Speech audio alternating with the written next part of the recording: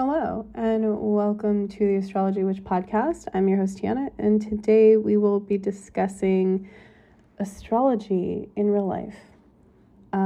So I really am excited to do this episode. I had to write down a bunch of my experiences because I think that astrology can be misconstrued as this really woo thing that is only in metaphor.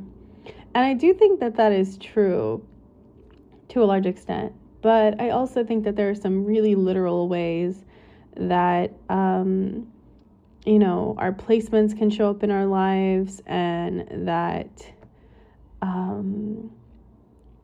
transits can show up in our lives. So some of these that I'm going to be talking about are my natal placements that I've dealt with throughout my life and how they've shown up for me, and some of them are going to be transits. So the first thing I thought I would talk about is like my Saturn return. It sounds really stereotypical now that I'm thinking about it, but I have Saturn in the second house and I have Saturn in Capricorn. And honestly, Saturn returns can be really emotional and really difficult. And as somebody with Saturn on Saturn, essentially, I just think that I dealt with a lot of really stereotypically Saturn things during that time. For example, I worked 2 jobs, especially because it was landing in my money house, which is the second house. I kind of had like meltdowns all the time. I dealt with like weight issues. I dealt with unemployment. So, I mean, if we think about the second house and how the second house really represents our sort of our body, but like our eating habits, what we value, our core values, and, Saturn can force us to learn the lessons of that house that it's in. And I have it in like the truest sense, even though it's technically in like a pretty dignified position, like it's hard. And so, having Saturn in Capricorn in the second house of like self-worth, self-confidence, and also income and, working like jobs, things like that, finance, possessions. One, at the beginning of my like shadow period of my Saturn return, I got rid of my entire closet, basically, which was really depressing to think back on. There are things that I really regret getting rid of. And I did this several times throughout the Saturn return period. I don't exactly know why, except that I was just going through like a personal revolution. Also, it's worth saying that Pluto has been in Capricorn the entire time. So the entire time that I had Saturn in the second house in Capricorn during my Saturn return, Pluto was also there since my early 20s, late teens. And so, on top of like working 2 jobs and like having crushing weight against what felt like crushing weight against my self-esteem and self-worth, and like really having to like honestly define for myself what my core values are and how I define myself and how I define my worth has been huge. And it's been like a decade-long thing, even though my Saturn return was technically only a couple of years. I don't know if that's because Saturn is in Capricorn, so it's in its own domicile, or if because Pluto was also there, it's sort of forcing me to transform through these difficult experiences. And also Saturn makes you work for it. So I've really had to overcome any kind of lack of discipline that I had, or feelings of, one thing I want to say about either Saturn, but loosely like anything in Capricorn, any type of Capricorn house placement, is that there seems to be this weird sort of teeter-totter thing happening where you're kind of on a pendulum of extremes until you figure out where you stand. And I don't know if this is specifically because for me, it lands in the second house of self-worth, or if anybody else can relate to this. But for example, I would go back and forth between my standards being so high and my goals being so, feeling like they were insurmountable, that I would essentially feel like I didn't even want to try at all, because the weight of that was so huge to me that I would rather not try at all because of the fear of failure was so great. I mean, I hope you guys will message me and let me know if you've experienced this in wherever you have Capricorn in your chart, or if you have Saturn somewhere that feels specifically challenging to you. Anyway, I don't want to harp too much on that, but there's also Pluto in Capricorn trining my Mars in Gemini in the 7th house. The previous time that I had done this, because we just had this as a return, I had like a meltdown at a water park. So ridiculous. And like, that is just so insane. I don't know what that was about, but I did have like definitely like a very, like what felt like a mentally unstable time. And also thinking about how, you know, my dad died last year, and there was a lunar eclipse in Scorpio, the Sun and Uranus and Taurus trining Pluto in Capricorn in my dad's chart at the time of his death. And Pluto was in my 2nd house, which typically Saturn rules the father, where I have Saturn exactly there. So Pluto was hitting my Saturn, which represents the father in the chart. And Pluto can sometimes represent death, and Uranus can represent quick earthly changes in Taurus. So it's interesting to see that was a thing that happened. Yeah. Also, you know, and it's funny because we talk about all of these like things as being like transits being so metaphorical, you know, but a lot of the time, like Mars in Gemini, having Mars in my natal chart in Gemini in the 7th house of other people, it oftentimes means that I say things that are mean on accident, or I have sharp words. You know, Mars is fighting and aggression. It's assertion too, like, and it's also like cleverness. But, you know, I mean, it can often mean that I'll say things without thinking and have like a foot and mouth moment, which is really bad when you think about the fact that I'm also a Sag rising. Like, it's just, speaking and communicating have been a lifelong lesson for me. And also, like, you know, being the sensitive kid within my family, like somebody that always cried and was like very sensitive, and who felt that like, you know, a lot of my pains came from the fact that growing up, people constantly told me I was too sensitive, I was too emotional, and I constantly felt like people were too hard on me. And I have Cancer in the 8th with Chiron. So, you know, if you think about the 8th house rules things like familial legacy. Cancer can often, you know, be a sign of like pain and trauma with the mother or the mother's family line. And Chiron represents the deepest wounds that we have. And 8th house can often be the house of like fear and trauma. So there's that. Also, just like to a lesser extent, I have Mercury in Taurus in the 6th house, which the 6th house it's the house of routines, health, and like mundane errands, also of service or servants. And it's known traditionally as the house of bad fortune because it can be the house of illness. And having Mercury in Taurus is typically pretty like slow to speak anyway. It has to really think. Like, I feel like my brain works maybe 10 times slower than somebody else who does not have a slow sign here. Like, it's just really hard to think about what to say sometimes. And as a child, I actually had some speech problems. You know, I had to overcome a lisp when I was like in my young, maybe like from like 8 to 11 or like 8 to 11. And a neighbor friend of mine actually helped me to get rid of it, which was really great. What else can I think about? I wrote some down here. I have Venus, Sun, and Mercury in Taurus in the 6th house, and I actually have PCOS. So, Taurus being ruling the throat, and like that's right where the thyroid is, being in a house of illness, and also having Chiron in Cancer. Cancer typically rules like female issues, like the female body, like the ovaries and hips or whatever.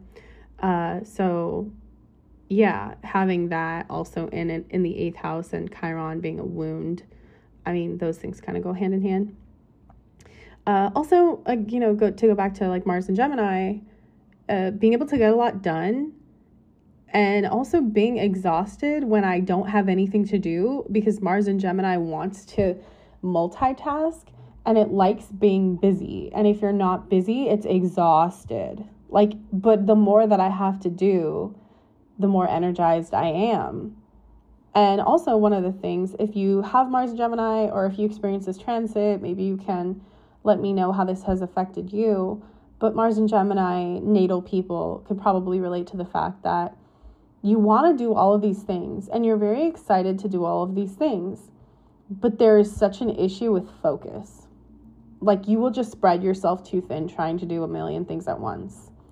And also it tends to just get into fights with people, especially as, someone like me as Mars and Gemini in the 7th. That's just, literally fighting with other people if I'm not careful. So, those are things that are kind of challenging within my chart that I've had to overcome. And also, that still get the best of me. So we're all kind of growing and learning here. And I think it's really important to show you guys that, we all have challenges within our birth charts. Not every chart, there's no chart that's perfect. There's no chart that has no challenges. And if it does have some really great placements, you might find someone who's naturally gifted, but also really lazy, honestly. Everybody has, difficult aspects to it. So, just something to keep in mind.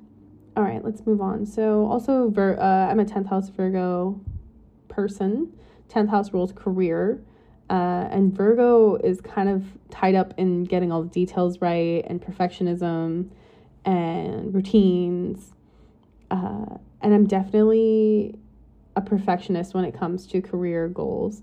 I'm my own worst critic. I'm probably the thing standing in my way of, full-blown success or helping myself get there, right? Because Virgo is very hardworking and will get all the details. And Virgo is also the master of skills.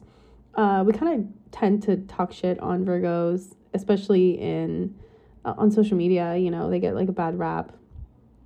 But honestly, they really are so helpful.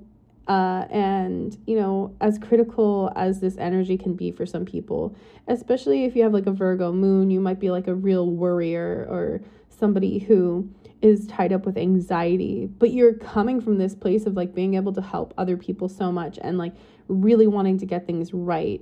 And I think people forget too that, Virgo being, the skill house, the talent house, like the 6th house.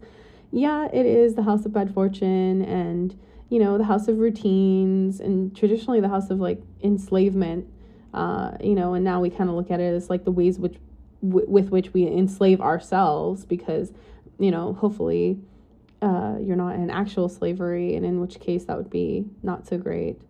But, for most people nowadays, it's more about how, we keep ourselves trapped in a situation that maybe isn't the best for us because we have a fear of failure, because we're being a perfectionist, or because we think that our skills are not good enough, which is crazy because Virgo is so talented. I mean, the 6th house, again, rules talents and skills.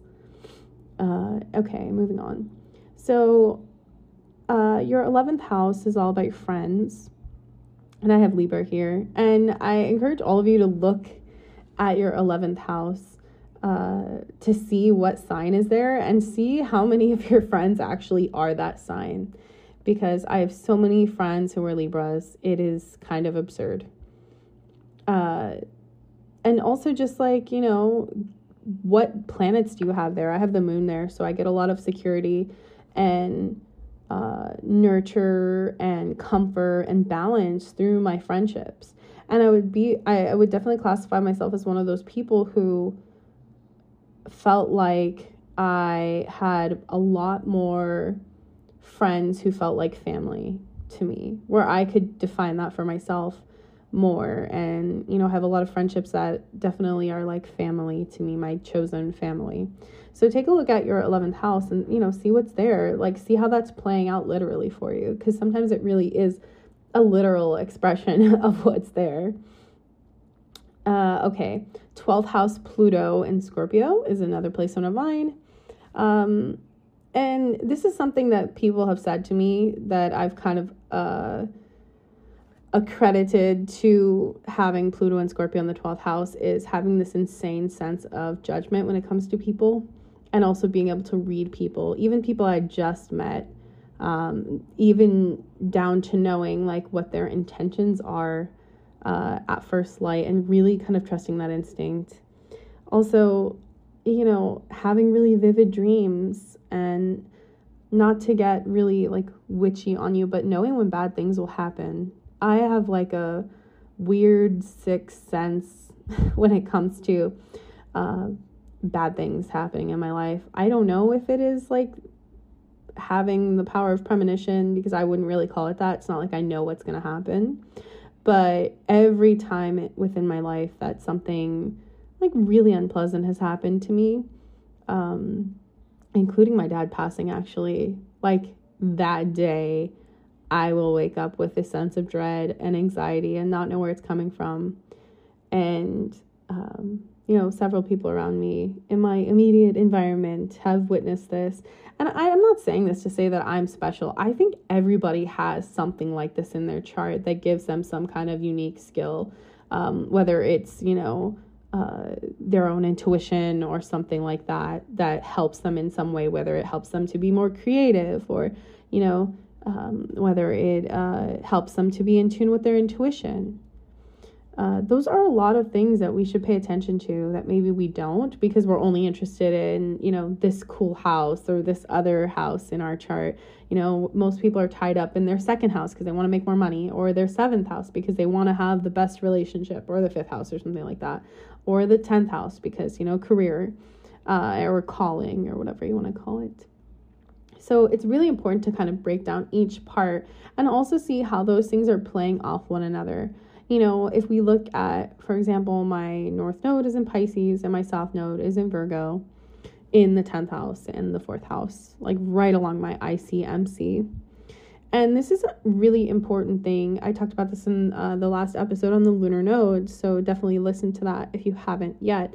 But talking about how the houses within our charts can really correspond to the opposing house, so like the pie chart being this like kind of levy-pulley system where we look at the balance that we need to find within our lives and how those areas play off of each other. So me with a North Node in Pisces, South Node of Virgo, being comfortable going after my goals, but not so comfortable with my family or my upbringing or my past or a sense of spirituality, because Pisces rules religion. And developing my North Node spirituality has really helped me to go after my career aspirations and my personal goals, and to achieve my personal goals, and to feel supported, and to also trust in something bigger than myself, and to take a leap of faith rather than obsess over things not being perfect and then taking no action because the feelings of perfectionism and the fear of failure was too great. Those are definitely things that show up when you look at your North Node, South Node, or when you look at your 4th house, 10th house, even if your nodes are not there. You'll see how the way that you have been brought up, the things that happened in your past, the things that happen with your parents in your upbringing affect your career aspirations and your approach to those things. Not only that, but we think about, the 6th house and how it opposes the 12th house, and how of course, your bodily health or your bodily illnesses can definitely have impact and also be impacted by the 12th house of mental health and the subconscious and whatever we repress. I mean, even psychologists and psychiatrists are coming out and they're writing books about how we now know that suppressed emotions can make us physically, biologically ill. They can affect our gene expression. And so it makes so much sense that anything that we're repressing, anything, whether that's emotional repression, repressing our desires, repressing anger, repressing sadness or fantasies or whatever it is. And, not dealing with our mental health, not dealing with the fact that we really need to sleep more because 12th house rules rest. That can affect our physical health. Of course, these two houses would be opposing each other, and thinking about the fact that, the second house of core values opposes the 8th house. Of course, our core values are affected by our family legacy and by what we invest in. We're only going to invest in the things that we find valuable and that we think have worth. And if those things are not ourselves, for example, if we have poor self-worth in the second house, then of course the 8th house of investments will also have troubles. So I guess this is pretty much the end of the episode. I wanted to keep it pretty short, but that is just something I kind of wanted to go over with you guys, because I think that we can get really caught up with how the planets can affect our lives in these really esoteric ways. And I'm not saying that they don't. They definitely do. But I'm just saying that sometimes the ways they show up in our lives, whether it's our natal placements or our transits hitting our chart, they can definitely affect us in very literal ways. And I hope that this has helped you to look at your placements and at the transits and at different movements within your chart or aspects within your chart or transits that are hitting your chart currently in a different way, so that you can see all the ways that these things can show up for you. It's not just that, Mars and Gemini is like, they call it in exile or whatever, that it's in detriment. It's not a great placement to have in terms of Mars. It's, the ways that it actually could be expressed here, and that's just an example, but you get what I'm saying. So hopefully this has been helpful to you. This is a different type of episode that I've normally done, but if you enjoy episodes like this, then let me know, and I will try to keep note of how the transits are showing up in my life. And if you want to shoot me an email and let me know how they're being expressed within your life, or how you're seeing certain natal placements or transits show up for you, I would love to hear from you. So feel free to shoot me a message on social media. I'm on Twitter at AstroW Podcast, or Instagram is my main one at Astrology Witch Podcast. I'm also on Facebook, the Astrology Witch Podcast page, and we have a Facebook group now called Astrology Witches if you want to join that. I would love to see you guys over there, where we can talk about these transits and natal placements and how they show up in our lives. It's always really interesting to me to see how people are affected by their placements and the transits. Also, I have a Patreon, so if you feel called to support me in a different way, I have some really great exclusive content over there with lots of path workings for the Sabbats, like different times of year. Even if you're not a Wiccan, they're really fun because, they can help you get into the season that you're in. And yeah, just get into the mindset of like what that season is about. Also, I started doing zodiac path workings for each of the zodiac seasons, starting with Aries. So by now there's several of them out that you can go and listen to. And it's on like a mid-tier, so it's not too expensive to actually gain access to that.